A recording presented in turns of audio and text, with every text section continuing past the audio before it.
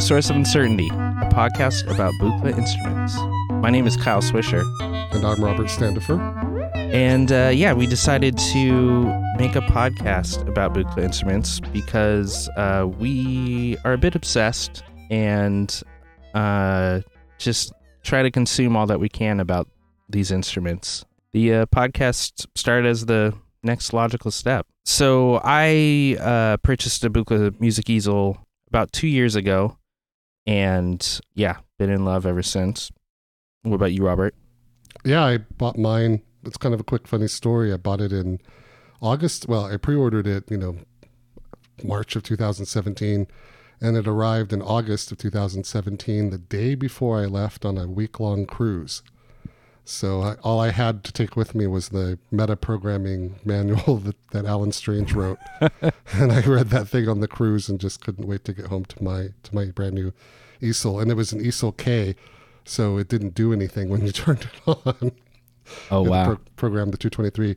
But yeah, I fell in love with that, and it completely changed the way I looked at music, and I bought a 200E system, started putting that together in April of 2018. And that's where we met each other, Kyle, at the Patchworks event in downtown Seattle, or Capitol Hill in Seattle. And you brought your easel, and I had my easel, my easel and my 12U Buchla system at the time. Yeah, I kind of started playing some shows at Modular on the Spot and becoming friends with a lot of people that played with Eurorack stuff. But you were the first person that played Buchla instruments, and so I was like, I found my people here. The other guy. Yeah, what other people? And so since then we've just been chatting back and forth nonstop for the past year about this stuff. I think we've only had a conversation about other topics once or twice. But there's a lot of like weird, awkward silences in there, and then we just get back to what we're obsessed about. All the current events going on in the world come back to Buchla somehow. That's right. We'll figure out a way for sure. Kind of all that back and forth led us to this idea of making a monthly Buchla podcast. And the idea is kind of maybe to make it like a magazine or a digest, because it probably will be pretty long shows, probably closer to 2 hours for some of these. And what's great about podcasts is you can always pause it and come back and finish it whenever you want to. So you've got a month to take it in before the next one will come out. We'll kind of run down some news. We'll do music spotlights, talk about modules, and then get some great guests on here too for people that are either making modules or playing the instruments. So I hope to have some good people on here. Yeah, and unlike the guests that we'll have on the show, Kyle and I aren't really experts on all of this stuff. So the show is really about our enthusiasm for the Buchla and the music that everybody makes with it, and the technical topics and patching and all that kind of stuff. So we're just always looking to learn more about Buchla by talking to other folks about it and sharing what we've discovered. We hope you enjoy the ride. And with that, let's get into some news. So there's some interesting news about Buchla at Superbooth this year, right? Yeah. So first off, Buchla USA was at Superbooth showing off the new Red Panel system, and that's a Buchla 100 series modules set in Eurorack form. When do those come out? That's coming out in August, I believe, so later this summer. And got other little bit of Buchla news. They're actually moving their headquarters to a larger location in downtown Minneapolis. And cool. Yeah, I guess the spacing will allow them for increased assembly and quality control. And they're also going to have a dedicated showroom for musicians and guests to visit. That's awesome. Minneapolis is a great town. I have friends there, so now I have yet another reason to make the trip. And it's a direct flight from Seattle. I might have to tag along. Yeah. And Northern Light Modular was at Superbooth also. Big fan of their work. They have 8 new H series modules and a new music easel expansion card called Easel MIDI. It's a 10-channel CV to MIDI encoder that allows you to convert the easel's voltages into MIDI CC. You get note on and off, velocity, and aftertouch. And you can see more about that at Northern Light Modular's new website at northernlightmodular.com. Yeah, a lot of those H modules are pretty cool. They're doing some really kind of interesting stuff. I think they even have like a drum module that's based off of like a Boss product. It's kind of is that the Electric Dump Tour maybe? Something like a finger drum thing or something. Oh yeah. And the just if you're interested in H series, you can get an H bracket from SA Modular to put your H series modules in like an SA Modular case. Oh, nice. I have one in a drawer. Once I finish my HVC and HED, they'll both go in there, both complements of Northern Light Modular. I think they actually might be producing them themselves too, now that a bunch of these are coming out too. So yeah, that'd be great. Yeah, check out their website. Another set of Buchla modules that also was debuting at Superbooth was from Metro Modular out of Australia. And it's really cool. They're doing 2 lines of modules. One's a DIY line that is kind of based off of a few 100 series modules. And then they're going to have a line of modules that come fully assembled. And one of them I'm really excited about is called the Rumik Cube. And that's a dual quad or 8 speaker surround signal panner. And it lets you CV from left to right, front to back, but also if you're using it in this dual quad, I think their idea is that if you had speakers that were mounted on the ceiling and then also down below, you can also pan your signals to go up and down as well. But I need to experience that. Right? And I think everybody should. But what's really cool is that it's in a single space module, which, all the kind of quad stuff that's come out mainly from Buchla so far, it's either 2 space panels or 4 for the original 227. While it doesn't have mixing capabilities, it's pretty neat. And those are DIY, right? Do you know if they're going to have them pre-built also? For that line, that's going to be pre-built. Yeah, just the DIY ones were a few modules based off the 100 series, but they've got that Rumik Cube, and then they have this other one called I think it's called the Bothian Wheel, that has a bunch of red LEDs, and it has some, I haven't even really quite got my head wrapped around it, but it's kind of like some sort of maybe wave shaper, phase splitter thing. There's a lot of pulse outputs on it, which is always useful. I've been talking with Justin over there at Metro Modular, and I think we'll have him on the show once the modules are starting to be released, so we can kind of get more info on them. Awesome. But until then, you can go to metro-modular.com for more information on those. And there's a great Superbooth video where I think it might have been DivKed Ben was talking to Justin and got a neat demo of the Metro Modular stuff, if I'm remembering that right. Yeah, you can get a better idea of what that Bothian wheel is that I still haven't figured out. Yeah. Another cool thing, is also that they're doing a drop-in power supply solution too. So it'll be interesting to kind of hear more about that. Well, the other bit of Buchla news at Superbooth is ALM Busy Circuits is releasing a Pamela's new workout in Buchla format. And, well, I should say they want to release it. So they don't have in mind when it will come out. They'll go into production based on the amount of interest in that. And I had that module in Eurorack. It is a fantastic clock generator, multiplier, divider. It does a ton of stuff, way more than that. Yeah. And in the Buchla format, I'm pretty excited about it because you have more inputs and, of course, the banana jacks. So if you're interested in Pamela's new workout in the Buchla format, then get in touch with them at ALM Busy Circuits is at busycircuits.com. Yeah, I think the more we bug them and show them, who's interested, the more likely it'll actually go into production. I would love to see more of the great, just really more of the Eurorack stuff showing up in Buchla. We've seen that with Northern Light. Modular did that with the 2TT. 1979 did that with, all part of Grayscale did that with clouds and rings and, of course, braids. I think that's really cool. And then going the other way, Buchla going into Eurorack with the red panel will get people more access to that classic Buchla sound. So this is all great news. Yeah, it's a good mix. We're now going to get into the music spotlight section of the show. This is where we take a look at some music being made with Buchla instruments. If you'd like us to spotlight the music that you make with your Buchla system, you can email us at sourceofuncertaintypod@gmail.com.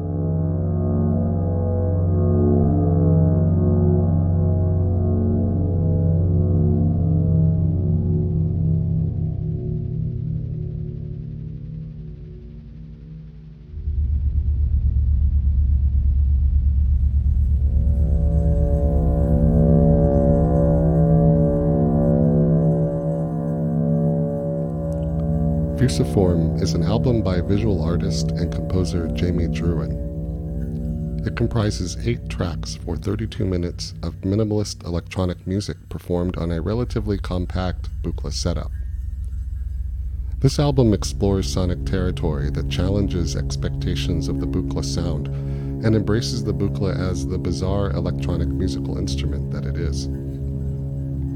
Fusiform deftly crosses the threshold between experimental and avant-garde. As you settle into comfort in its elegiac mood and the serenity of its drones, the abrupt changes in timbre challenge you to let your attention drift elsewhere.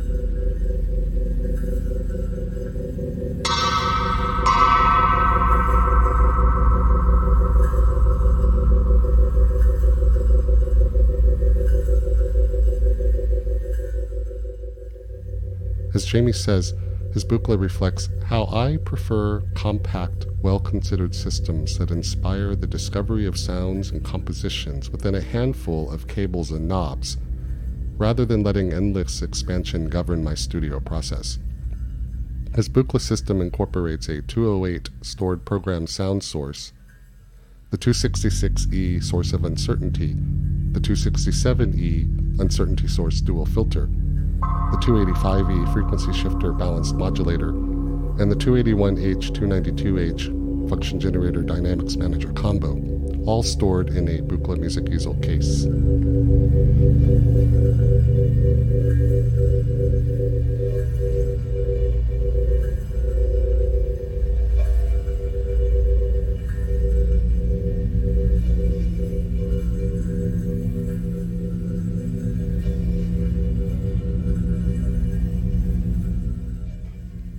Two tracks exploit the external input amplifier on the 208, using a piezoelectric transducer to both add external gestural sounds and to convert them into control voltages. The subtle metallic sounds and singular percussive strikes are from a saucepan lid and wooden spoon, amplified through the 208 and the spring reverb. Don Buchla would be proud.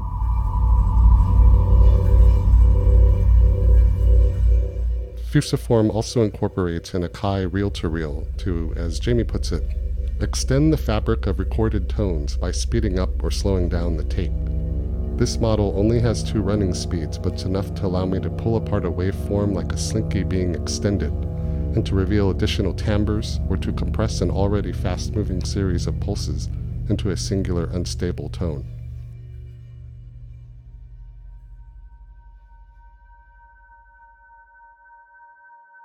He says, "The tools I use are a reflection of my personal need for simplicity, but also that they expose and make visible processes and phenomena which might be overlooked inside other environments." The Buchla sound generators on this album are constrained to the 208's complex and mod oscillators, but that isn't blatantly apparent because Jamie creates layers of sound by multi-tracking it. The 285E is particularly on display, providing the frequency shifting for the bell-like tones and contributing additional dimension to the 208's oscillators. Jamie's use of randomness with the 266E, 267E, and the 208 make the shifts interesting without forcing them forward. The compactness of Jamie's setup demonstrates the vast possibilities that are inherent in the Buchla philosophy, particularly when guided by intent.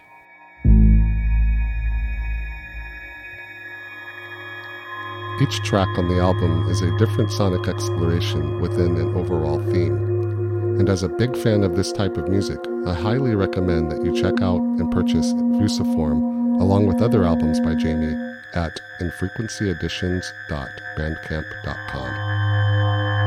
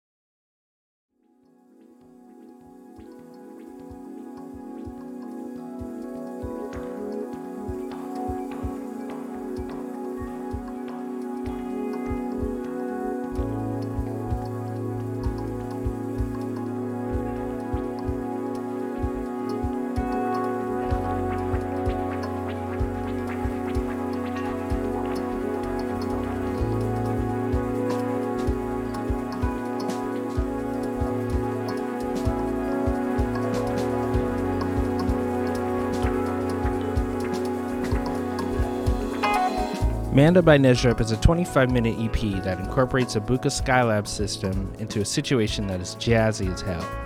Too often I'm focused on what the Buka can do by itself, and this EP slapped me right across the face with the fact that it can offer so much to an ensemble situation.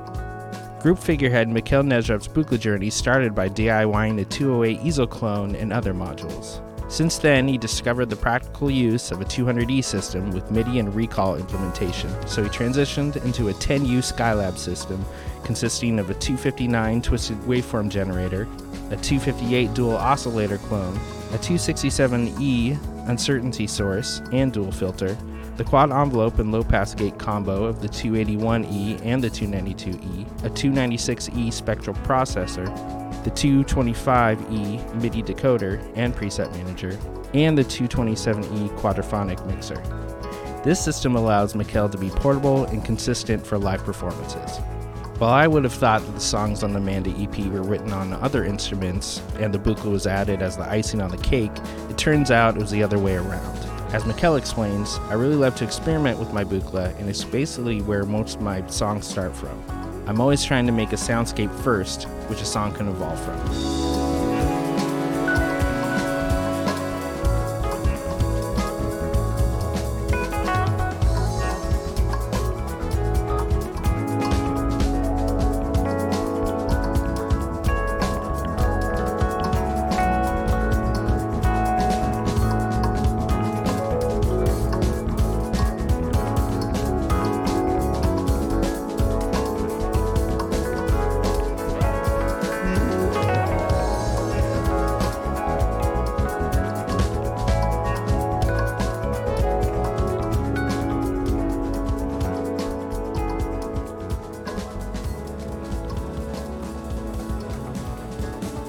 I think having the 296E spectral processor is a bold choice for the size of system that Mikhail is working with, and is completely welcomed when you hear the dynamic percussion hits that are perfectly shelled within the context of the group and provide some great ear candy. Mikhail uses Ableton Live through the 225E MIDI module. Mikhail explains, if you can live with the computer on stage, I think it's the most powerful sequencing tool, and it's hard to beat. But some of the MIDI sequences are run through the 267E uncertainty source to create a human feel. He also likes to play with randomness, making it hard for his drummer when he's performing what he calls a solo of uncertainty. While I don't condone torturing drummers, Mikhail's process is used to great effect.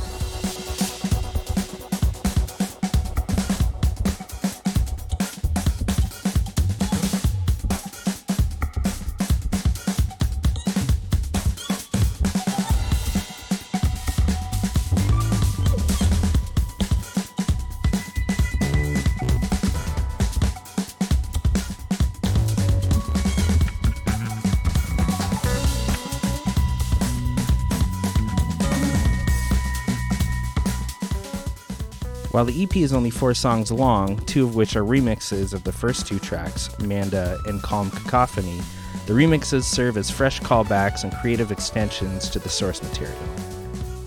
I highly encourage you to check out and purchase the Manda EP at nezhrep.bandcamp.com. That's NEJRUP.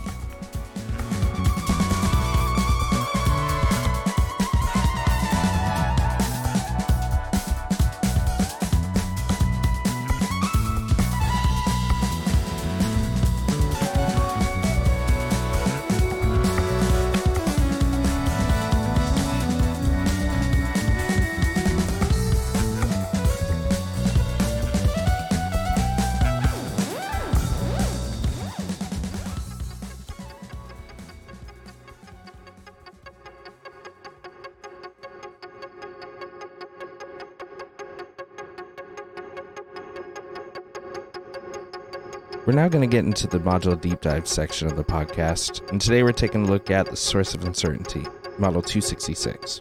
Its dense feature set and beautiful design showcases the Buchla instrument ethos in one module.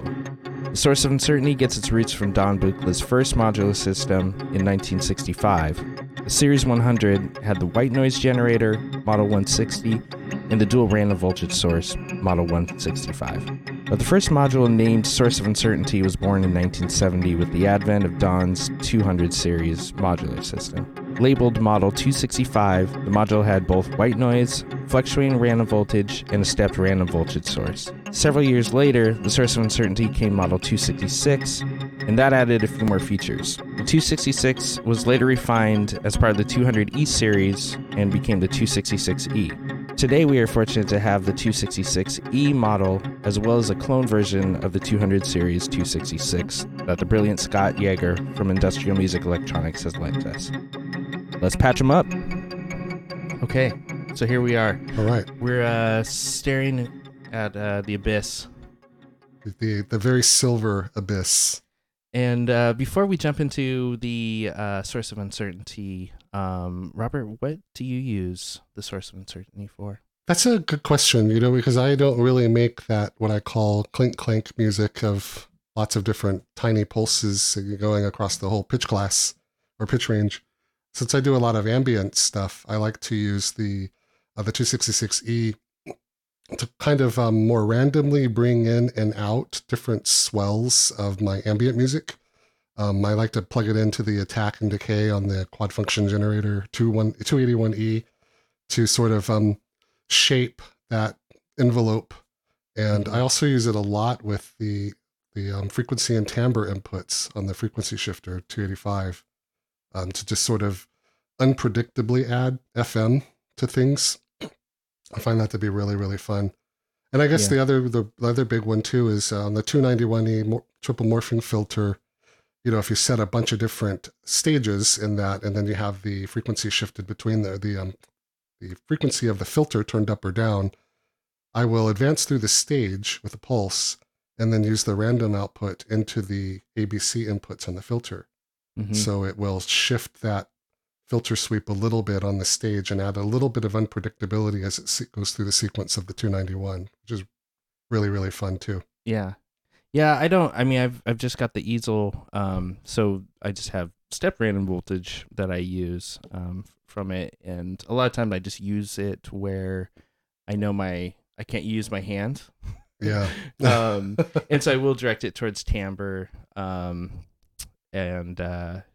like the modulation index to influence stuff. But I have found if you run it fast enough, there's only like 127 stages of steps in the 208, and it will kind of come up with its own rhythm if you run it fast enough. And so I've had fun kind of mess around with that. But the Model 416 that we were talking about, you remember the easel expander thingy? It had a noise source on it that had more, I guess, a wider range of noise generation because it was analog. That just kind of popped in my head. Yeah, as a one way that we were trying to solve. And I think the aux expander has a noise generator on it too, because we're always looking for better ways to do that randomness, from the internal, because that's how it's of course generated. But anyway, I'm off on a tangent there. Sorry. Yeah, so let's jump into it. So we have both the 266E and the clone of the 266 from the 200 series, but we're kind of just going to run down, I think, mostly off of what's on the 266E, and we'll talk about what's different as we get to each section. So to start off, let's check out the noise. Yeah, all right. So we're going to go with the flat noise first.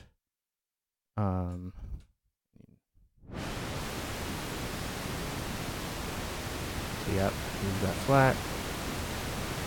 And then they've got two other sections in it, which is the -3 dB, which is obviously a little bit darker. And then we've got the +3, which is much higher. You see the +3 being a bit more useful because you've got kind of more frequencies to pull from, maybe when you're filtering it, which I think is what a lot of people do with noise. But yeah, we'll kind of check that out in a patch later. And then we're just gonna kind of go top to bottom. So the next section is the fluctuating random voltage section. So this section, instead of the voltages being stepped, they just kind of slew around in a random function. Yeah. So as annoying as it is just to sometimes hear random pitches getting flown around, it seems to be the best way to hear what the random voltages are doing. So we're going to kind of run through just kind of breaking down the module with the random voltages going into pitch of a 261E, and then we'll kind of throw some stuff in some patches. So you want to start with the 266 first, the clone? Sure. Yeah, so we'll patch that into pitch.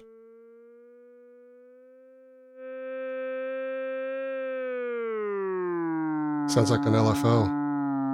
Yeah, and this is about kind of halfway up on the knob, so it has a knob to change the rate of the change. So at pretty low, it can get kind of unperceivable sometimes, or it goes very slow. And then sped up, it gets much crazier. I've noticed that the range kind of, I guess if you look at the wattage or the volts as 1 through 10, it kind of stays in the 5-volt range and then fluctuates down or up from there. So it kind of stays in the middle. Where I think if we flip it over to yours, it does bounce around a lot more. And yours, I mean the 266E. Oh man, yeah. Listen to the sustain on that. So you can hear that it's, because this is a digital module, you're hearing that sort of stepping as the random voltages fluctuate through that range. This is attenuated all the way to the left on 0.05. It's quite a bit different from your analog 266. Yeah. Let's crank it up and see. Yeah, so that's got to be much faster than the 266 clone. Yeah. And you don't really hear the kind of clicking through the steps in a way. Yeah, you don't hear them at fast. the really, really fast, just when it's more like an LFO here. I turned up the timbre slightly. It's really nice and slow. Here it comes.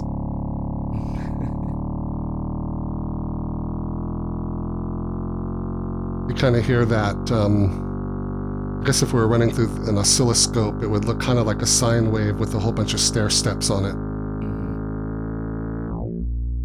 All right. Well, let's move on to this, I guess the third section is the quantized random voltages. Yeah.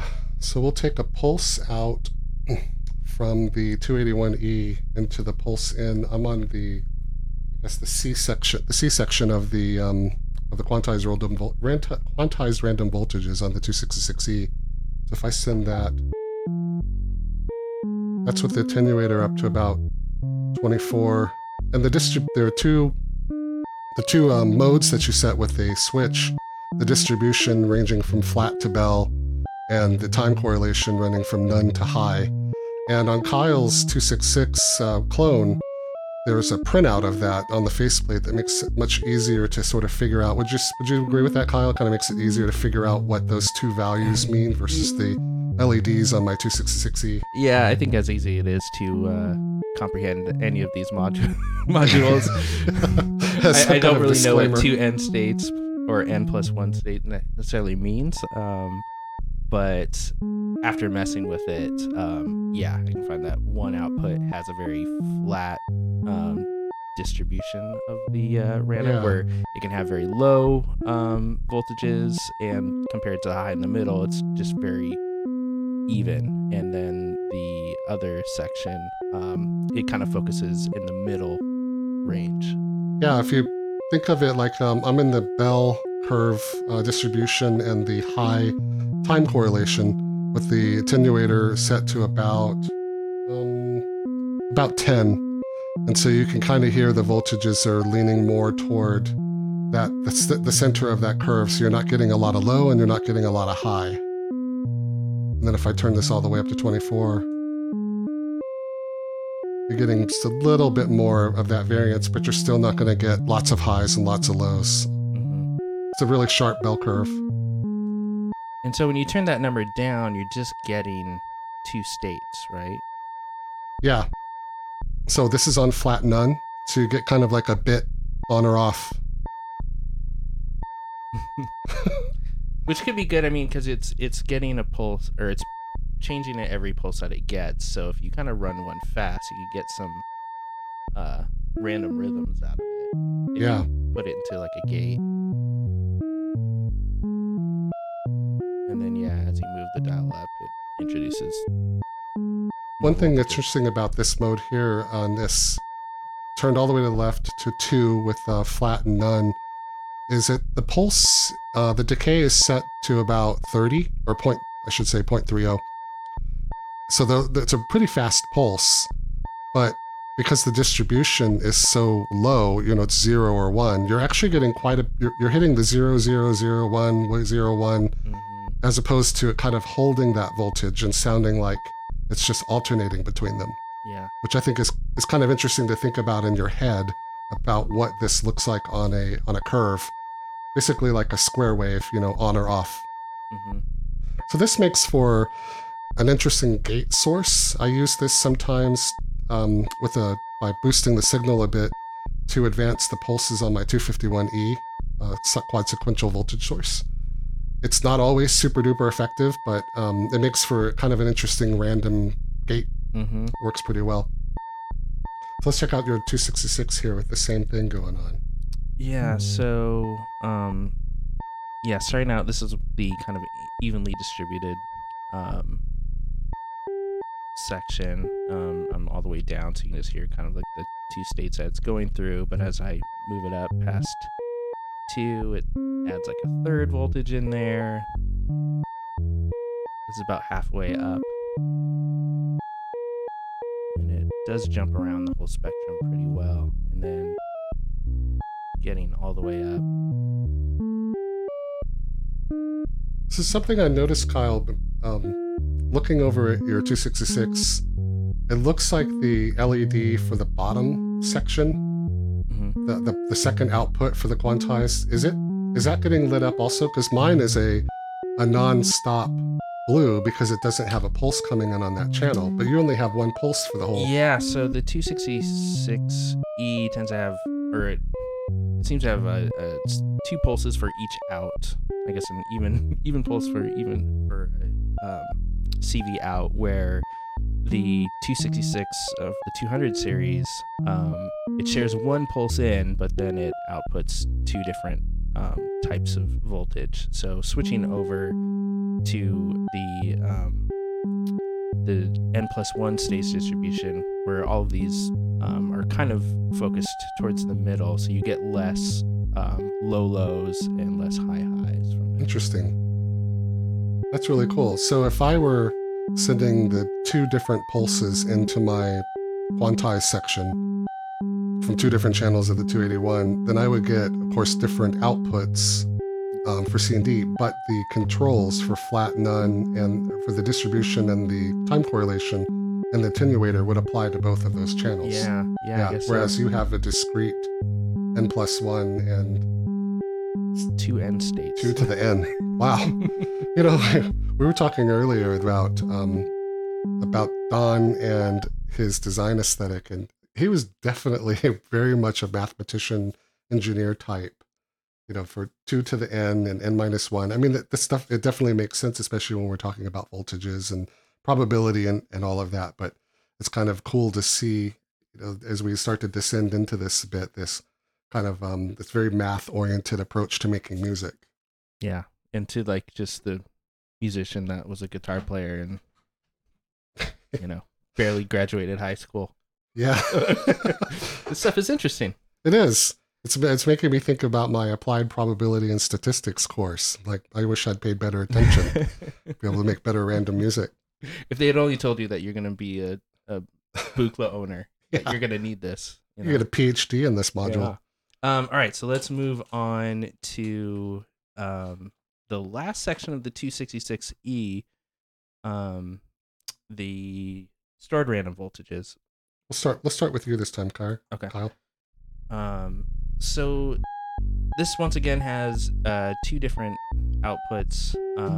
You're hearing the flat output right now, so you're getting just the voltages are kind of all over the spectrum. And there is a probability knob that goes from low to high that doesn't seem to affect it. And I believe it just affects the second output. So we've been hearing this for a while, so I'm going to switch it over to the second output. So if it's in the low section, you're just hearing a lot of lows. Like it's not getting up very high. As I move it up towards the middle, it kind of introduces some more voltages in the middle spectrum. And then as I crank it up to high, it's mostly high stuff. What I've failed to mention about the last three sections is that each one of these knobs is also CV controllable, so you can CV the probability rate, which is pretty cool. Same with the quantized random voltage and the fluctuating random voltage. On the 266E, you can't voltage control the quantized random voltages. It has 2 pulse inputs and 2 CV outputs. So that's kind of interesting, but it does have an A and B CV input for fluctuating random voltages. And then on the stored random voltages, similar to Kyle's 266, it has CV control of each one of the... You know what? I'm going to correct myself. I just realized, Kyle, that look at this. Yeah. Oh yeah, it goes up there. That's right. That's right. There's at the bottom of the stored random voltages, there is a CV input for the quantized random voltage. It says number. It just is lined up with all of the other voltage inputs. I never really noticed that. So I'm glad that I realized that after owning this module for a year, that all this time I could have been CV controlling them. So the stored random voltages on the 266E also has 2 outputs and 2 pulse inputs. On the 266 that Kyle was just talking about, he has 1 pulse input that affects both sections. And I'm watching as the pulses come in on his module, the LEDs for the 2 violet outputs are lighting up relative to the pulse and the distribution for each one of those outputs. But on my module, there's an E and an F, and the E and the F outputs are different. They're the different stages of the distribution. So I have the ability to update on the F channel of the 266E to send a pulse to tell the stored random voltage thing to change basically, how do we think we could best explain that? Because on the top section on the E, similar to the 266, the pulse is going to essentially cycle through the stored random voltage. Mm-hmm. But if I switch to F, it does something similar to it, but they're calling it an update, like it is telling the probability and distribution attenuators that the outgoing values should change based on a pulse. So do you think that update is just an extra label to make those? Because if you look at the module, all of the inputs and outputs at the bottom of the module, they all line up and all of them have a label. Yeah, they're all shared. I think update is just a way that they... I think it just seems like progress to the next one. There's probably I'm sure it's large. I'm sure it's like a huge amount of stored random voltages in there. Do you think the update is different from the pulse input on? Because I wonder if they just have it there to make it all line up. See how I never noticed that. This is what I love about sitting here and going through the modules in a way that's more abstract. I'm not trying to actually make music. So I look at that and I see it says update. I'm like, what is that really? And I started talking about what I assumed it was. And then it hit me, well, all of these CV inputs and outputs line up. So maybe it's just a label. Or is there? So if anybody's listening to this and knows what update means, please let us know. It might be something. But then again, it could just be one of those cool quirks of, of a buccal module, because the aesthetics, of course, are very important on these. But so back to the stored random voltage, similar to Kyle's 266. I have the attenuator for the stored voltage output. The skew is set to about 5, and there's a little LED that lights up green or red. Green if I'm moving to the left, or red as I'm moving to the right. And so this is the same thing, kind of like the probability of being high voltages or low voltages. Yeah, because here I have it turned all the way up. You're only going to get the high voltage, and when I turn it all the way left, you get a little bit of variance in there between the two voltages. And so the other attenuators affect what's called degree and chaos. And if with the skew set to the middle and degree turned all the way to the right, you get the greatest amount of randomness or probability of change for the skew. So when I turn it all the way to the left, the degree for the amount of skew is very, very small. It's kind of easier to sort of visualize, right?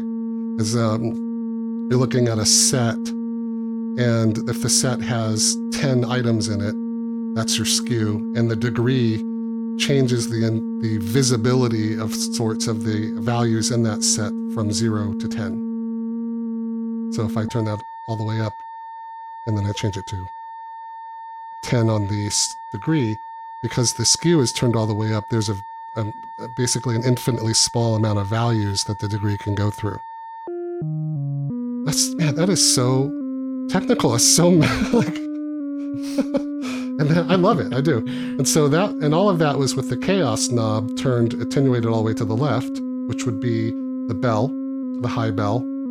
And then when I turn that all the way to the right to flat.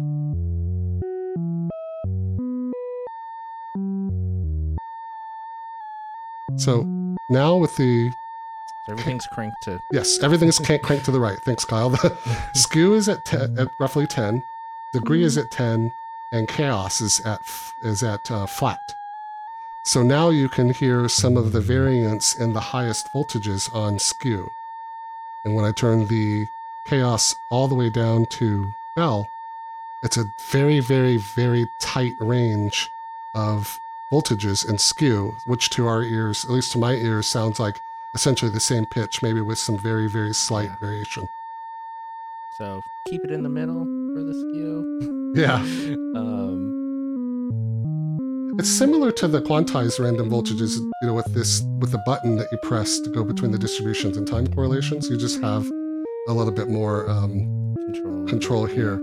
Now, while you sacrifice sorts control over degree and chaos, as far as I can tell, you do have functions in the 266 that I don't have in the 266E. Yeah, so there for the 200 series 266, there was a sample and hold, as well as what he's calling an integrator, which is basically a slew limiter. So basically, while the quantized random voltages and stored random voltages are stepped, you can run those into the integrator and slew them, so then they have the feel of a fluctuating random voltage. Interesting. But then you can have maybe more control over those fluctuating random voltages with the through the different distribution rates too. Yeah. And they're also pulsed, so you can have it slewed, and they can very slowly rise to that next value. Yeah. As you periodically pulse through those stages. And yeah, I've got I was messing around with it last night, and I got some really good I've never really messed with a sample and hold before. Yeah. But I got some good do you know the pedal, the Rainbow Machine? Yeah, I do. Yeah. Devices. I got some good Rainbow Machine noises. I did record them, so I'll throw them up here.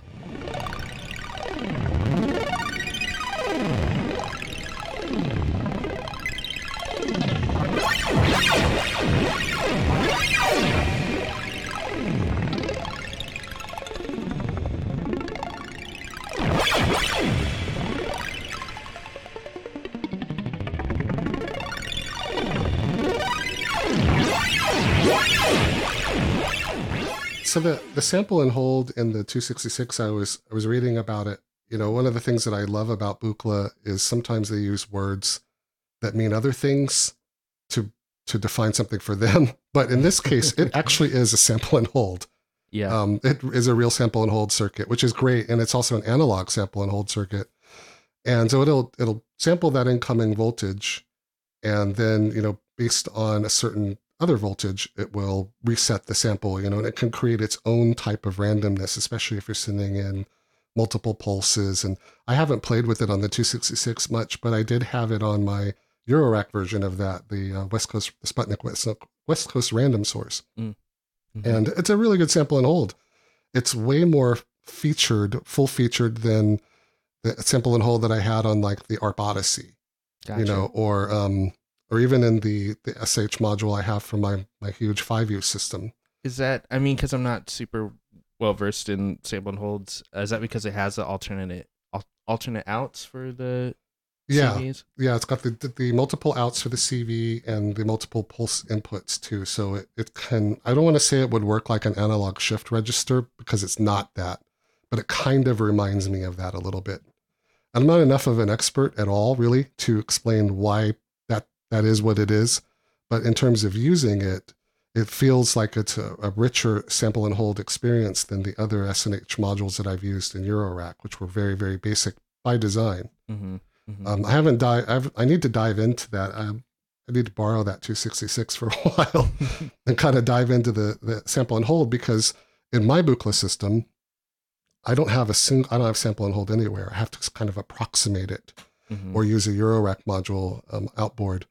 So that's a very, very interesting and powerful way to do a different type of randomization in Buchla that isn't necessarily that isn't getting the voltages directly from the 266. It can come from outside that module. But of course, you can patch from the 266 itself into its own sample and hold and do some pretty cool stuff there. Yeah. I wonder why Don also, with the new version for the 200 E series, maybe why he took away the sample and hold and the integrator. Probably because of, you know, all the other stuff in here. It has the same four sections, including a noise source, right? Yeah. But it has more voltage control of the bottoms of the stored random voltages. Yeah.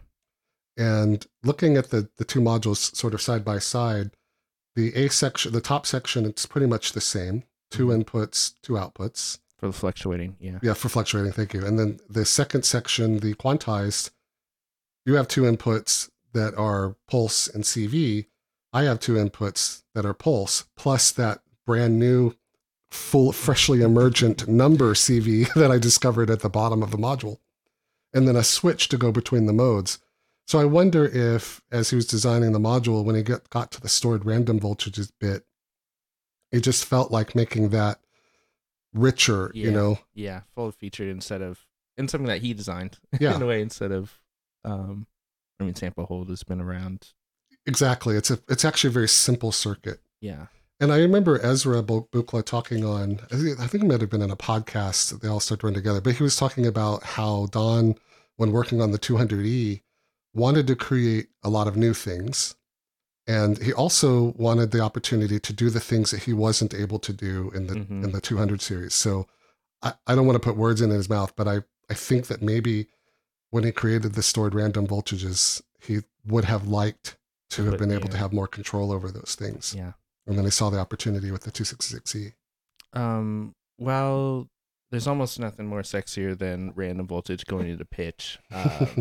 It might be better to put these kind of into maybe quote unquote real world situations. So we're going to patch some stuff up. All right. So I have decided to patch up the 200 series 266, the clone of it.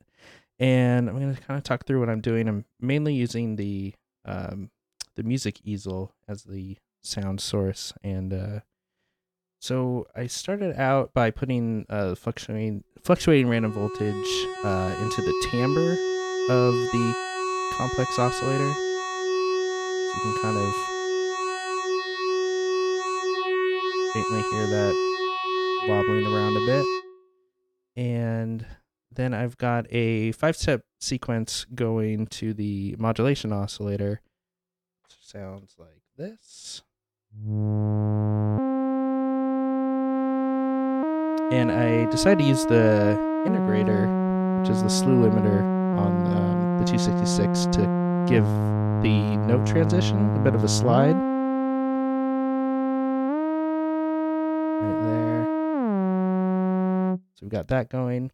And then I've also got the noise source going through a 281, and I've got so that's being pulsed, and then I have random step random voltage going to the decay of the 281. So that's kind of making what sound like a hi-hat, kind of opening up a bit. Was my goal for this. And then I've also got for the complex oscillator, a pulse triggering the envelope, and the envelope has stored random voltage going to the decay of it. And I've also have the arpeggiator set to random. So when I have that plunking along, every pulse changes the random voltage, and it kind of messes with the decay and the length of the notes. So when I put it all together, I've got that going.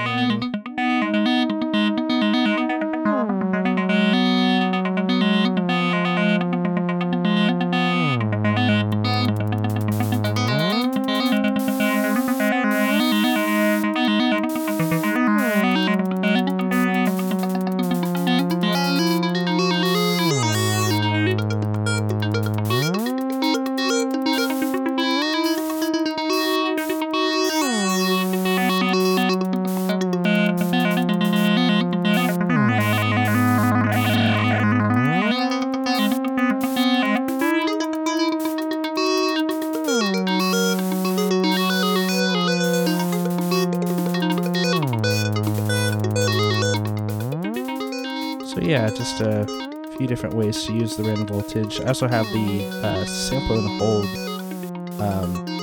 taking in the pulses, and I have the 2 pulse outs, which kind of is basically a pulse divider by half. So that's also triggering portions of the random voltage, the quantized portion of it, just switching every version of pulse that comes into that.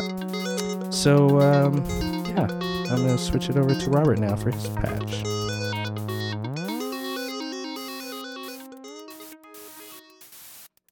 Okay, so for my patch, I'm doing something that's a little bit less melodic.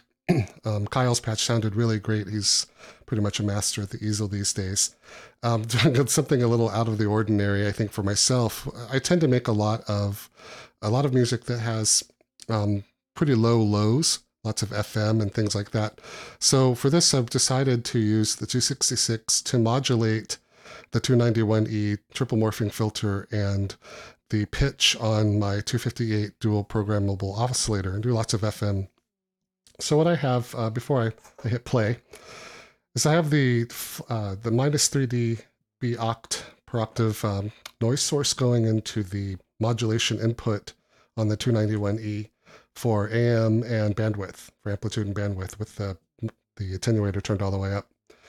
And I have the quantized voltage source is receiving a pulse from the 281E and sends bank A to the bandwidth input on the 291 and to the frequency input on the 291. So there's lots of random stuff going into there. The 251E is generating the pulses. I use the 251E's random setting to generate a set of random intervals for the pulses. So here's what it sounds like.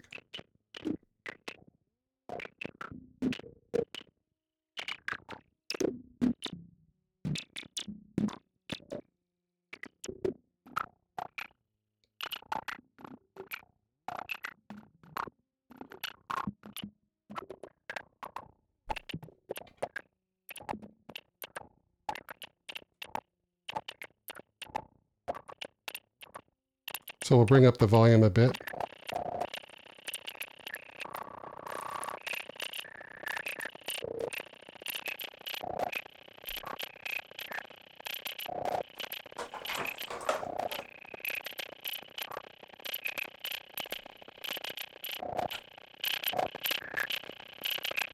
So now I'm using the stored random voltage to change the wave shape of the 258E.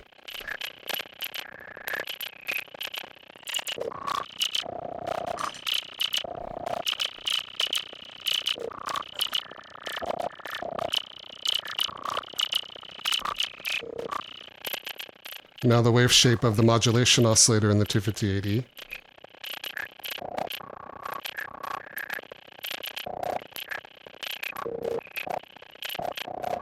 Change the noise source to plus 3 dB.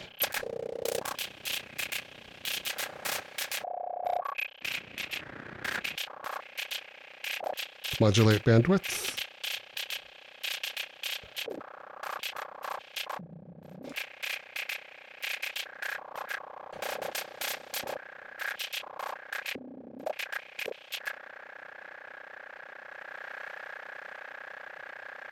Okay, now I'm going to modulate the velocity of the on the 292E with the fluctuating voltage source.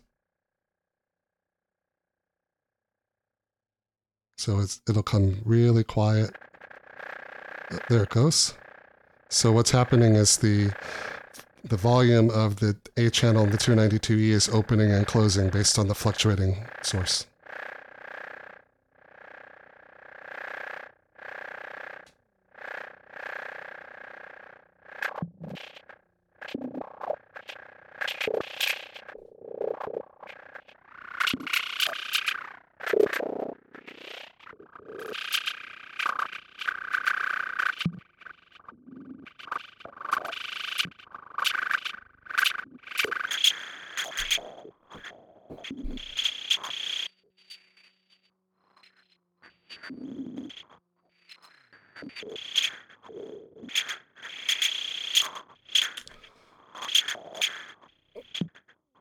So now for something completely different, I'm going to take the noise source out from the to the 260 for the 266E and send it to the skew mode, the MEM skew of the 259E.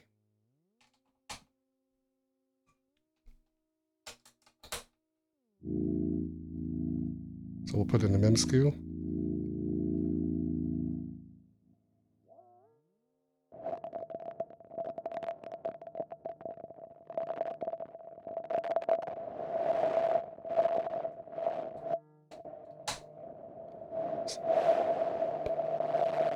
That makes for some pretty interesting sounds.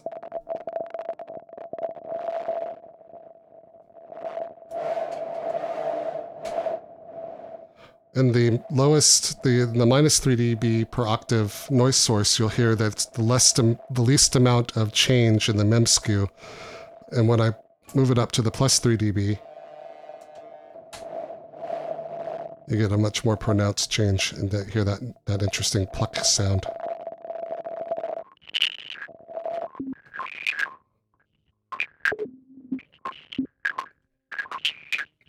It's pretty crazy.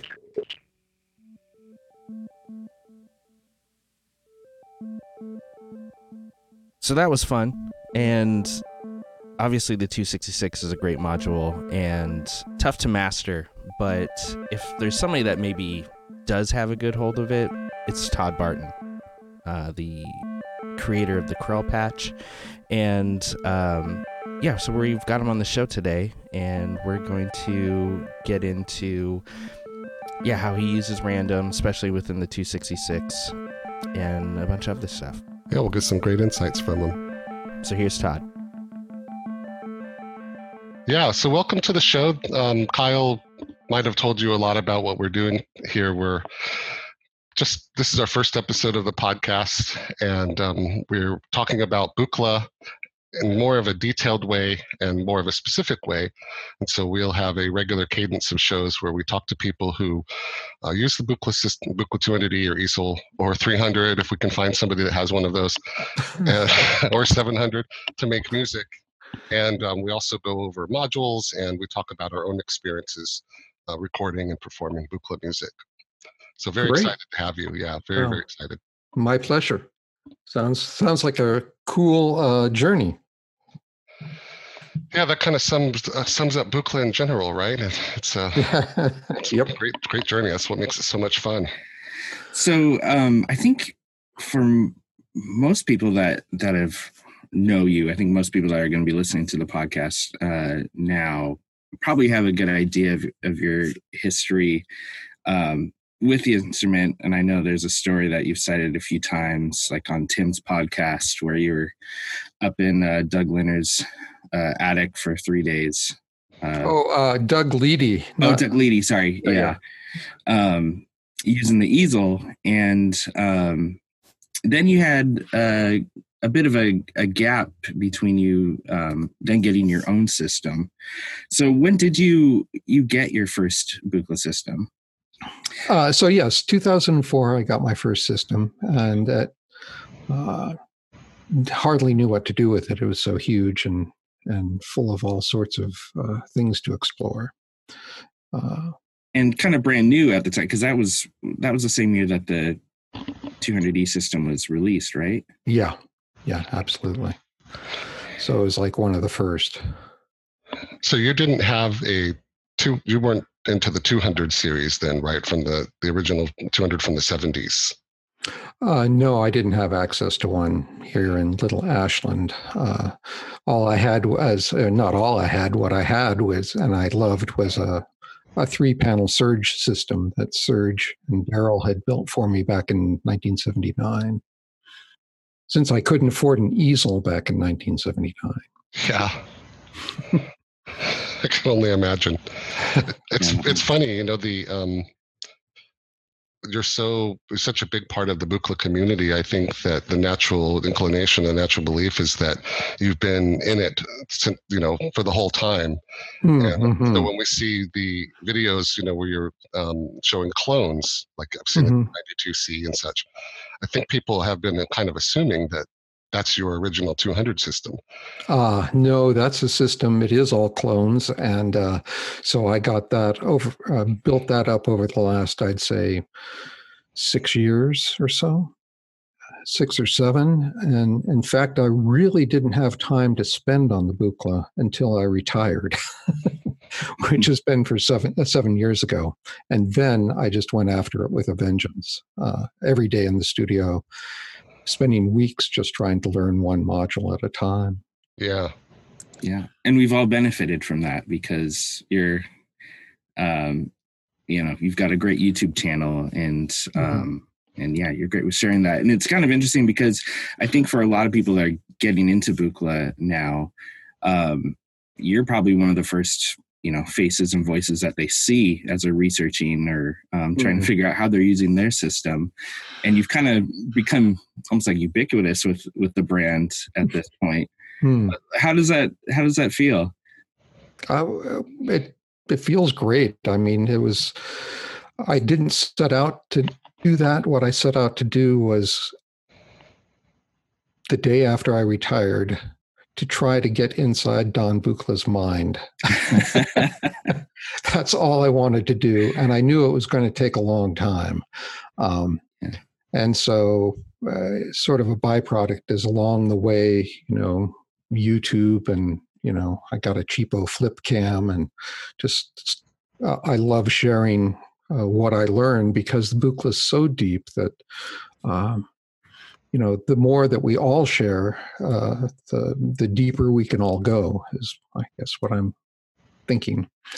And so, yeah, that was a byproduct of trying to get inside Don Buchla's mind. I don't know if I've successfully done that, but every day I learn something new. Yeah. I mean, I think you're a big part of why we want to do this podcast too, because it's kind of not a lot out there in concentrated areas to dispense the information that we find about this stuff. And so, yeah, we're kind of trying to continue that in our own way as well.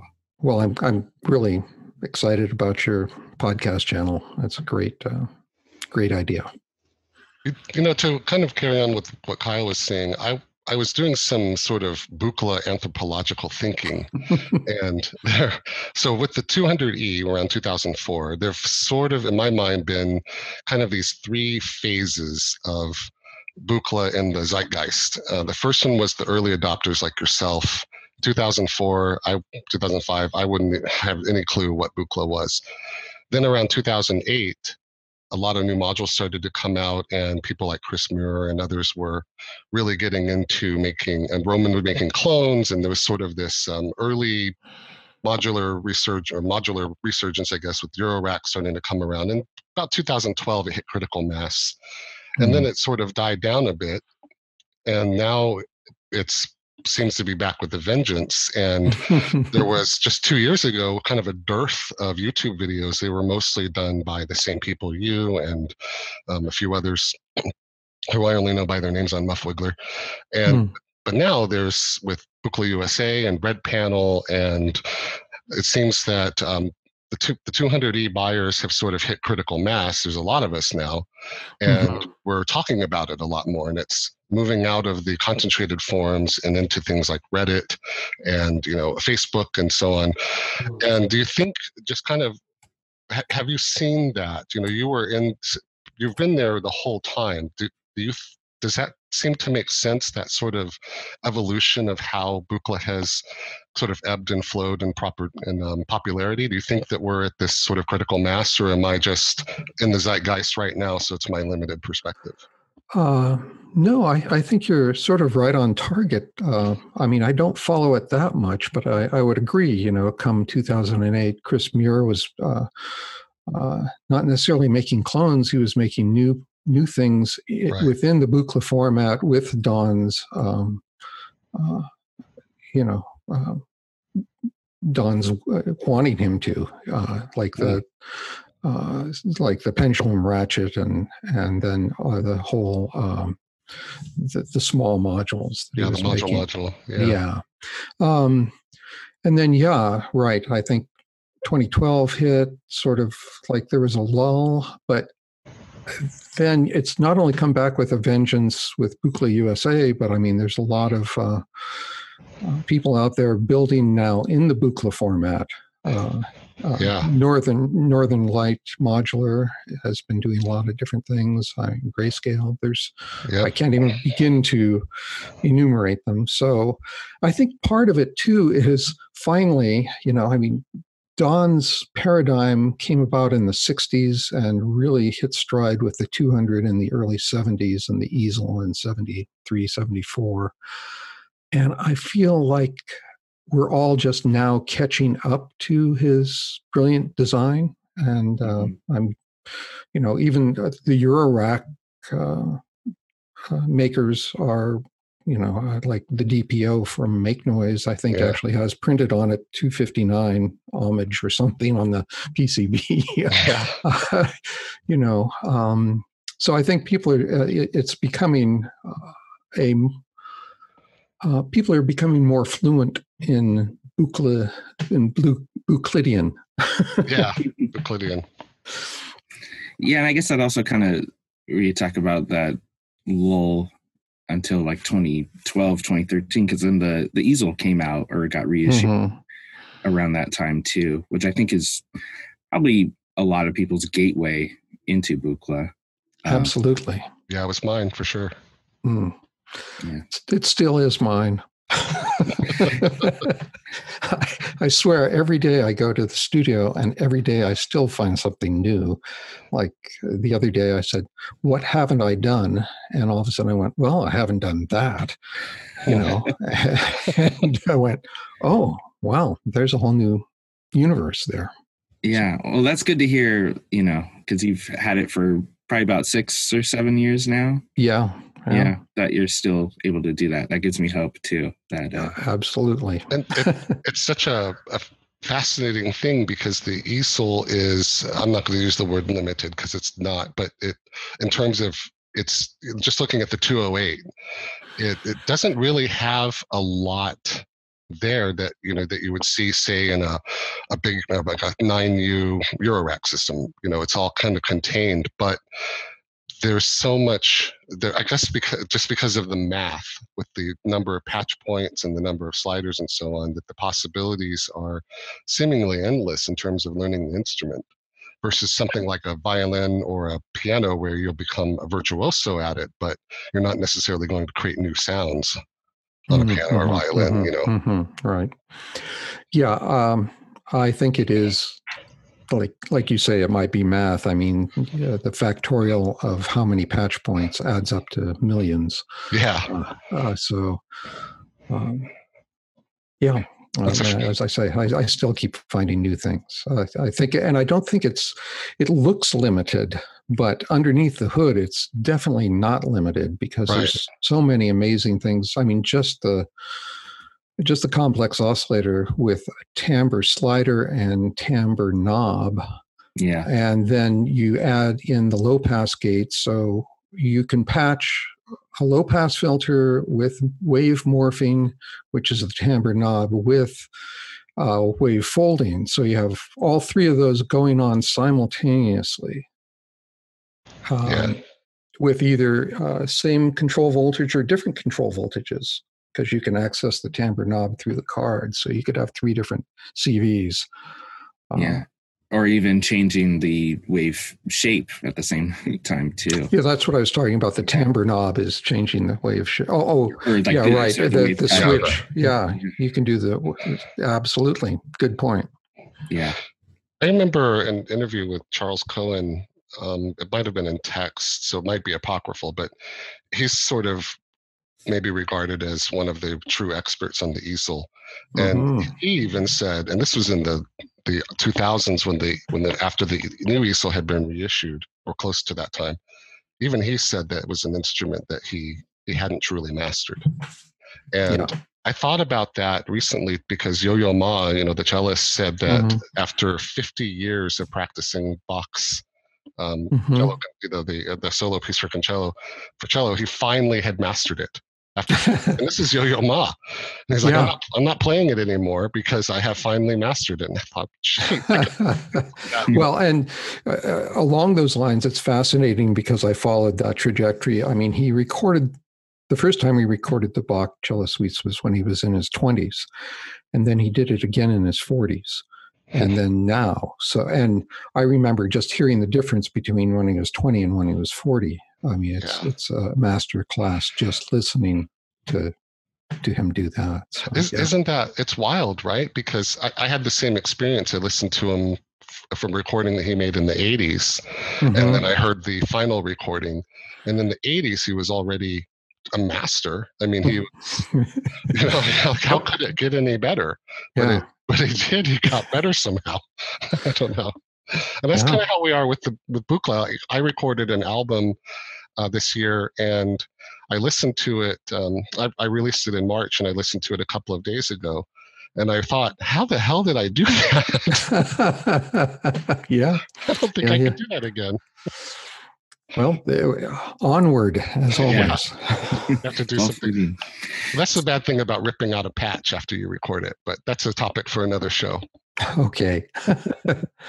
So but then I guess to speak about patching with the easel, Todd, you play quite a few shows throughout the year and travel around with it. And I think probably say most of it is, or it seems like a lot of your performances are largely improvised. And so I was wondering, do you have a base patch that you start out with, or do you just kind of pick up from where you left off from? I do have a base patch. I've named it Pointillism, after the art technique of, Seurat, like would take a dab of paint and put it on and then another dab. So you would build up dabs of paint, and each dab was often a different hue or different color and a different angle. So it picked up the light differently. So I have a patch where if I touch a plate on the easel, I have no freaking idea what's going to come out. Everything is randomized. Mhm. And because I have it set to pressure, I can either, slap it with the flat finger and get full volume, or I can start out with my fingernail, which is no volume, and gradually bring it in, and then also move it. And so that's the basic patch, and it follows my philosophy of follow the sound, because I have no choice. As soon as I play a note, then I work with it. And then I don't know what the next one's going to be. So it creates a dialogue right off the bat between me and the easel. Mm-hmm. Yeah, it was a Follow the Sound show that you did here in Seattle that I saw you at last year. Mm-hmm. Yeah, I remember. Right. Yeah. So. And are you basing? I think so. Are you using like the iProgram card? Yes, I originally did the Pointillism patch using the soldered up program card, but there's a couple of versions of it in the iProgram card. So yes, I do use the iProgram card. It's in the easel. Sometimes I will spend the first, allotted time, anywhere from 5 minutes to 20 or 30, just working the easel, and then engage the iProgram card, or not, or start with the iProgram card and go to raw easel. That's everything's available. And again, it's what's ever happening that evening. Yeah. So is a lot of it the keyboard is triggering kind of everything at once, like triggering the random, triggering the pulsar. What's kind of the basis within the Pointillism pad? Right. It's sending all those 4 different flavors of random to modulation, to pitch of the modulation oscillator, to pitch of the complex oscillator, sending it to timbre, sending it. Those are the biggies. We were just talking about, you're improvising at live shows, but you also record albums, I assume, in your home studio. Mm-hmm. And those are typically more composed, right? Like your Krell patch seems like you put a lot of thought into how you would construct that patch to achieve that Krell sound. So do you do more composition for your albums, or more improvisation, or a mix? It's been a mix. This last year, most of the albums I've released have been improvised live in the studio. So, however, that's sort of changed up. I have another album coming out probably in July or August through Flag Day Recordings, which is using Buchla and Hordijk and also Metasynth, and that's definitely more composed. And I'm sort of, I keep, I looked at all the improvising I've been doing for the last couple of years and decided, okay, it's what happens if I sit down and start, multi-tracking and composing again in that way. And I'm enjoying the return to that. Yeah. And the Krell patch, the Krell patch was, it was a gift out of somewhere. It felt like I was working on it once I found it, I realized the 2 years before I'd been going toward it, but I didn't know I was going toward it until it just sort of presented itself. The Krell patch is, to kind of continue the Pointillism metaphor, it's sort of your Sunday afternoon on the island of La Grande Jatte, this thing that is the Todd Barton thing. And I'm a huge fan of Forbidden Planet. So as soon as I saw the Krell patch, I thought, wow, yeah, that's, that inspiration is apt. And so the Krell patch, which if we really, if I were to put on my anthropology hat again, there's this first version of the Krell patch that you made. I think it's in an Old Greeny YouTube video. Then you made it again when you were showing how to use the aux expander card for the easel. Mm-hmm. And that was the time that I was able to successfully patch it by pausing the video and looking at where And so now that the Krell patch has sort of entered the mainstream of sorts, it's kind of taken off, and it has, to my view, become one of the things that we do with Buchla to try to begin to kind of understand how the Buchla works and how to get into that Buchlidian paradigm. Mm-hmm. More than randomness and for pitch or something like that, but really kind of controlling the what happens in the patch using randomness as a base. So have you, with the Krell patch kind of being your gift to to us, have you kind of followed the way that other people are doing it, with Eurorack or with the easel or with the 200E? Have you kind of looked at that and thought about kind of the influence that you've had on that, or do you have any thoughts about how people are doing the Krell patch now? Well, I just love the whole idea of me sharing my stuff is that I'm hoping it's merely a springboard for everybody else's imagination and creativity. So it delights me that other people are taking the Krell patch and translating it into Eurorack or Surge, or I've translated it into Hordike. So yeah, I just love watching all the permutations, and it's since it was a gift out of nowhere to me, and I'm just passing it forward, and so enjoying watching it have a life of its own. Yeah, it's even to the point, you're famous when the thing you've created, nobody knows that you made it. We talk about on Reddit, the Krell patch, came up with the synthesizers community, and somebody Googled Krell. Well, Krell was a manufacturer of home theater gear in the 90s. Yes, so right. They were like, why is this patch named after music? Well, the one I like is, I think there was it was a Korg Volca Krell patch that just came out. Yeah. And it the voiceover said that I had created the Krell music for the Forbidden Planet on a Buchla in 1956. Yeah, wow. that all checks out. Yeah. So it's like what's that game, Chuckle Belly or whatever, telephone, where everything just gets totally modulated beyond recognition. So. Listeners, you heard it here first. Todd created the music for Forbidden Planet on a very early Buchla 005. Yeah, I was 7 years old too. Yeah. Do you still have that time machine? Yeah, it's the easel. It's really wild, just as a quick aside, to read about how the composers, which is, I believe, a husband and wife, but I might be mistaken, but how they created that. The Krell, the Krell music for Forbidden Planet. I mean, they're way, way ahead of their time. They're doing things then that I can't really figure out how to do now. Well, absolutely. Well, they were building circuits based on Norbert Wiener's cybernetics book on cybernetics, and they were building with vacuum tubes. So, yikes! Don't do this at home, kids, for sure.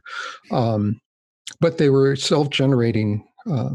The reason I named it Krell, even though my Krell patch was never intended to sound like the Krell music that Bibi and Louis Barron did, it was homage to their self-generating feedback patches, which is basically what they were doing, is creating feedback modules that were self-generating. And I got a chance to spend a whole day and evening with Bibi Barron.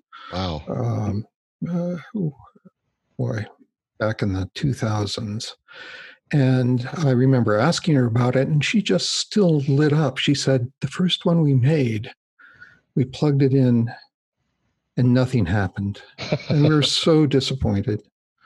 And then we forgot we left it plugged in, and we went about, doing stuff in their studio, because John Cage was using their studio, and they had other gigs for scoring avant-garde films. And a couple hours later, they heard a sound. And they go, what's that? And the module had heated up enough to start to feed back. Wow. And at first it was a high pitch, and then it started to fibrillate and break off into multi pitches. Then it started getting louder, and then it started getting really loud, and then it finally exploded and died. And she said, we realized it had its own life cycle. So then they just started building as many as they could and recording and just plugging them in and turn the tape decks on and grab these before they die. Wow. So that's those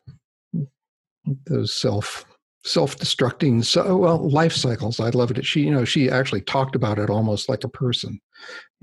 It had a beginning, birth, adolescence, maturity, and death.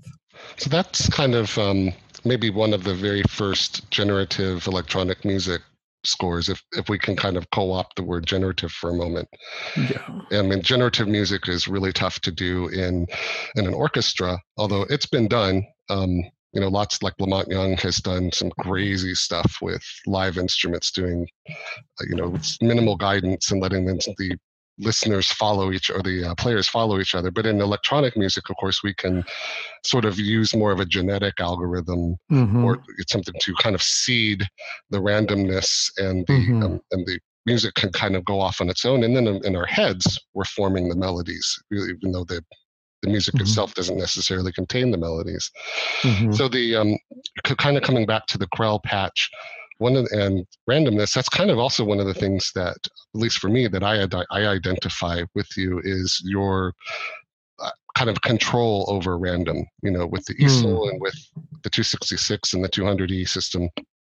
And I was kind of curious about how you think about randomness. In one of your videos, you said many of your videos, you're only as expressive as your control voltages, and randomness is a very expressive control voltage that is really hard to wrangle and make musical if we have in our minds what we want that music to sound like. So can you talk about how? And I'm getting music theory here, and you don't have to go into that so much, but just in terms of how you think about randomness and what it means to you with the ESOL, the 266, and sample and hold circuits. Kind of. Am I reading too much into that? Oh, no. I mean, I think randomness and the 266 is the heart of sort of the Euclidean body, if you will. And for me, the source of uncertainty, as it's called, is it's a spice. You can use it.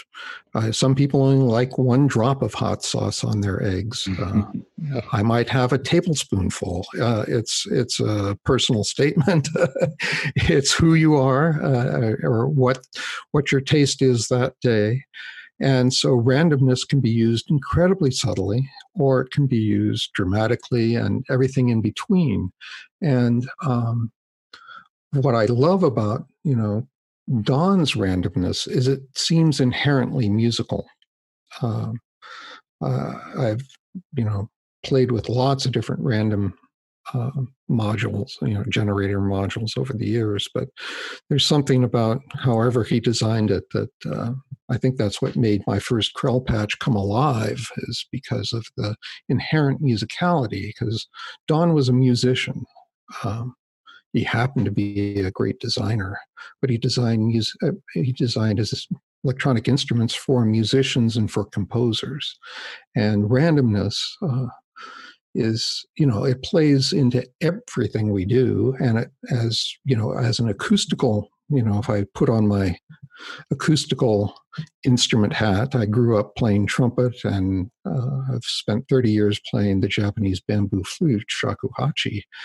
And never are any two notes exactly alike. And it's these subtle random changes in breath pressure, timbre, in the shakuhachi, whether you're hearing wind or noise or not.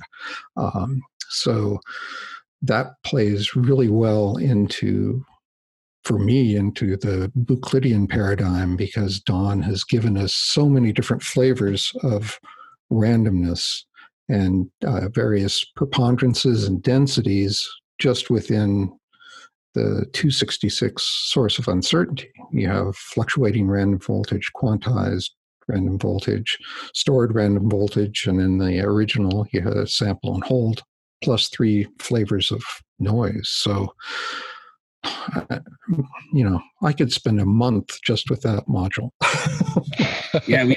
we spent a couple hours with both of them side by side, the 200 series version and the E version.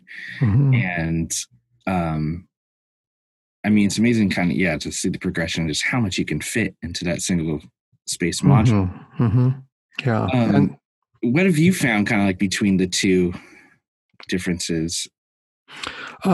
They both have their strengths and they both have their weaknesses, but as a composer and as a performer, strengths and weaknesses are basically the same. Mm-hmm. They're not a judgment call. It's like I capitalize on the weaknesses and I capitalize on the strengths as a composer and performer. But one thing on the I've never played an original or played with an original 266. I just have a clone, but I have heard that even the original, the noise is pretty much looped. There's you can actually hear it looping, which then to capitalize on that, it's looping, and if you ratchet up, or if you can take that and actually send it to an envelope follower, and it'll drive an envelope follower. So then you can grab random pulses out of that and send it anywhere in the system. So that's pretty cool.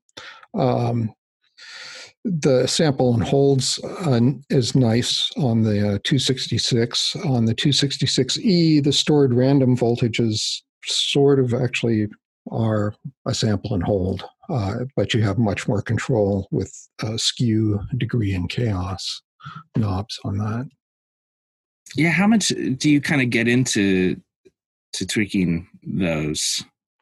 Well, back to Robert's point, you were asking how I wrangle it to make it do what I want musically. I don't. But for those of you that would like to make it, quote, musical, I have done this actually. In fact, gosh, I think I just did a video on this. Maybe not. Maybe it's sitting in my archive. So if you send a periodic voltage to the stored random voltages and dial in degree and chaos, you can actually get what sounds like a sequenced phrase that will keep repeating, and every now and then it'll sort of, you can of course make it as chaotic or as not chaotic as you want by dialing in those parameters, but you can sync it up and use it as a baseline, and it can be incredibly melodic. I'll have to try that. Yeah, and I'll see if I can find that video. If it's something I've actually posted, I'll let you know. If it's not, I'll Dropbox you the one.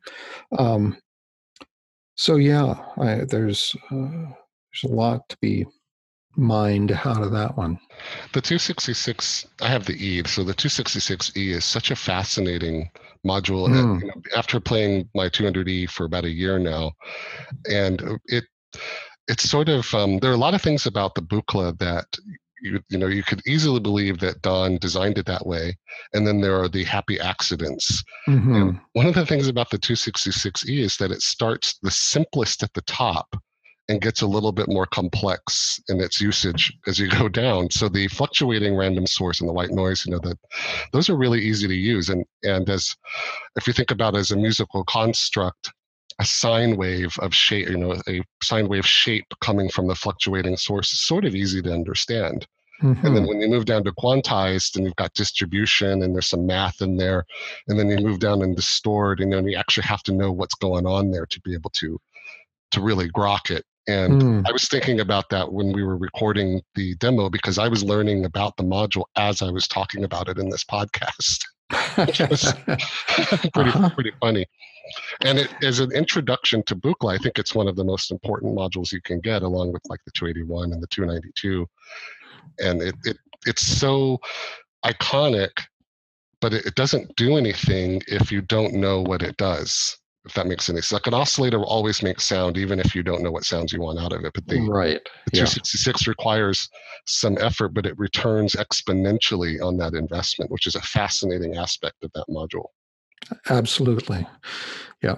Yep. I couldn't agree more. And you can cascade all those sections together. You can drive the quantized random with the fluctuating random voltage. You have to ramp it up to high speed. Turn the knob to 11, fluctuating random voltage, but it'll trigger the quantized. Then quantized can trigger the stored, and then you can send it back out the stored back into the fluctuating. Wow, I'm gonna have to do that. Yeah. So, and then you have all these parameters to play with. So you were talking about envelope followers a minute ago, and the 230E is probably Kyle's all-time favorite module. And I was thinking about using the 3 envelope followers with the 3 noise sources coming from, and you could actually do some pretty cool things with that. Now that I think about, because you could mix them and have that as its own output, but then you could also get individual envelopes from each noise source, the flat, the mid, and the high. That would be a pretty compelling way to do some fascinating modulation on like the 291E on its modulation inputs, or the MEMSQ on the 259.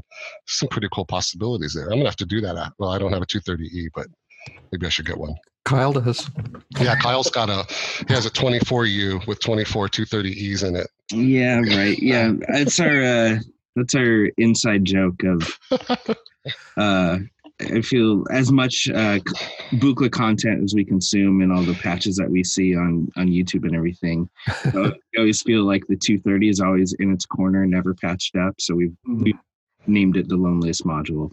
It's a situational module, but now, kind of joking aside, it actually seems, as I learn more about how to make the kind of music I want to make on my Buchla, I'm realizing that the modules that I didn't understand or didn't get the point of, like maybe the 272E or even the 230E, I think, there's something there that I could really make some expressive sounds and some fascinating control voltages if I were using that module. Absolutely. And I mean, and it's what, the 130 version is what Morton Subotnick used a lot in Silver Apples and onward, because he was, using his voice to create control voltage shapes that were being read by the envelope follower and changed into pulses and CV, continuous CV. I think I'm gonna have to get one now. Kyle will win and be able to show him patches. I'm gonna have an album that uses it. Go for it, man. Go for it. Excellent. So I guess to kind of sign off on the 266, are there, when you're kind of making a Krell patch or just in making music in general, do you kind of, for each section, tend to go to the same then patch it into the same sources over and over? Like, is there a specific thing that you just like using fluctuating random voltage for compared to the stored random voltage? Not really. Yeah, I'm always, I was trying to take the fluctuating random voltage, like boost it up into audio range the other day. So, I mean, I'm always trying strange things. How did that work out? Okay, still some more. The jury's out on that. So you, if we can switch the topic for a minute, you're reissuing an album on tape. Was it called Row? I just saw it. Right. Yeah. And that's using is that using the Japanese flute that you were talking about? Yes, that's the shakuhachi. Yeah. So I have a question about that related to Buchla.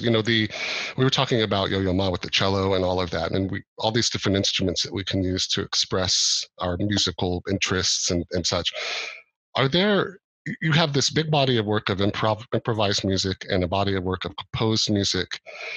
When you approach the kind of musical story that you want to tell, is the Buchla the kind of the destination for that music, the way that like you did with Ro with the Japanese flute, or is it you're just selecting an instrument to get your musical ideas expressed? Or somewhere in between? I know that's a heavy question, Todd. So you reserve the right to change your mind later. Well, I guess I find myself having multiple personalities. And there's the shakuhachi personality, and then there's the Buchla personality. So, they have me in common, but yeah. So you're kind of, I might be putting you in a box then. So you're a multi-instrumentalist in the sense, so you are using the instrument to play like if you were in a jazz group, you might play the trumpet. So that's an interesting thing about Buchla too, is it, in my mind anyway, it sort of frames things because it's a unique electronic instrument, like like a viola is a unique string instrument. Yes, but Don, in fact, he writes a little blurb in Alan Strange's manual to the easel back in 1974, and he says, I wanted to create an instrument that is non-prescriptive. In other words, it's uncertain. And we're back to Don believed in uncertainty, I think, and he lived the uncertainty, and he didn't want an instrument that sounded like a viola or that had those limitations. In fact, one reason if you get the manual you have with your 200E, the owner's manual for each module is 1 or maybe 2 pages. Yeah. And it tells you sort of what it does, but it doesn't tell you how to interact with other things. Yeah. And he did that on purpose because he wanted people to surprise him. He wanted to see what happens when a composer or performer or musician gets this and what they do with it, because they will, if they are given a manual, then they'll do what the manual says. And if they're not given a manual, they will experiment. And I think he was always wanting us to experiment. I mean, I remember getting my first 200E, and I would call him up and say, so can I do this? Or what do you think I should do here? And there'd be like a frigging minute of silence. And then he'd say, you could do that. Well, what should I do? More silence. Whatever you want. So, I mean, that's living it. He forced me into uncertainty. And I responded well. The manual is, it's almost like another contribution that Don and the team made to the kind of the Buchla world.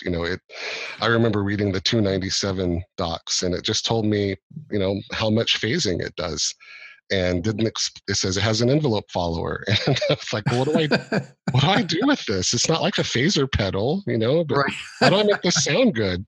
Right. It took a long time for me to be able to do anything interesting with that module. Well, and that brings up, if I make one point, it's what Buchla has taught me is patience and waiting for the only reason the Krell patch happened is because I would dial a bunch of stuff in and I would get nothing. But what composition has taught me is sitting in front of a blank piece of paper for 45 minutes and not getting anything down is part of the process. Sitting and waiting, I would sometimes wait 3 or 4 minutes, just like B.B. Barron and Louis. It's like they plugged the module in and nothing happened.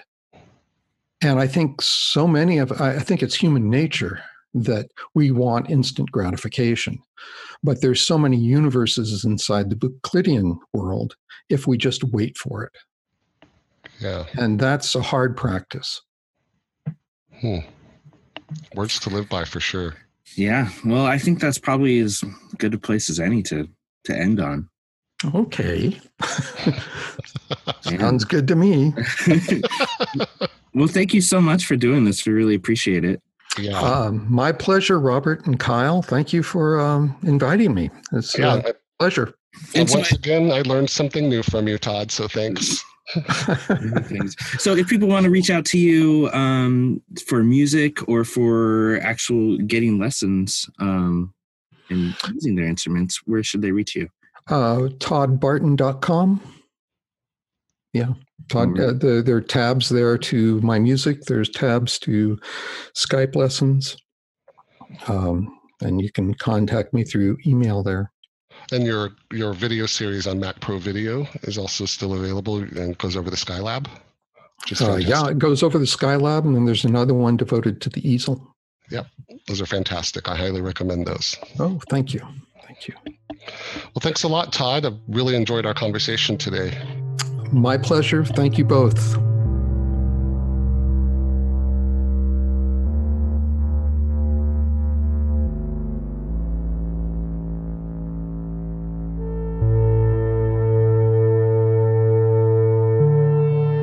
Thank you, Todd Barton, for being on the show today.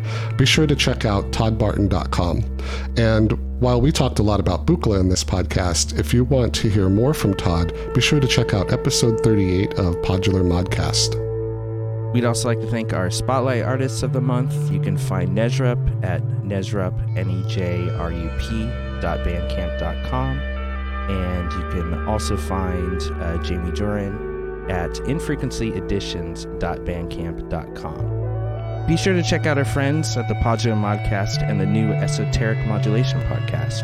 And subscribe to Waveform Magazine at waveformmagazine.com to get a free print magazine mailed to your door. Check us out at sourceofuncertainty.audio and on Instagram at sourceofuncertainty. You can find my music at mutirand.com. And you can find my music at darksparkler.bandcamp.com. Thanks for listening, and we look forward to next time.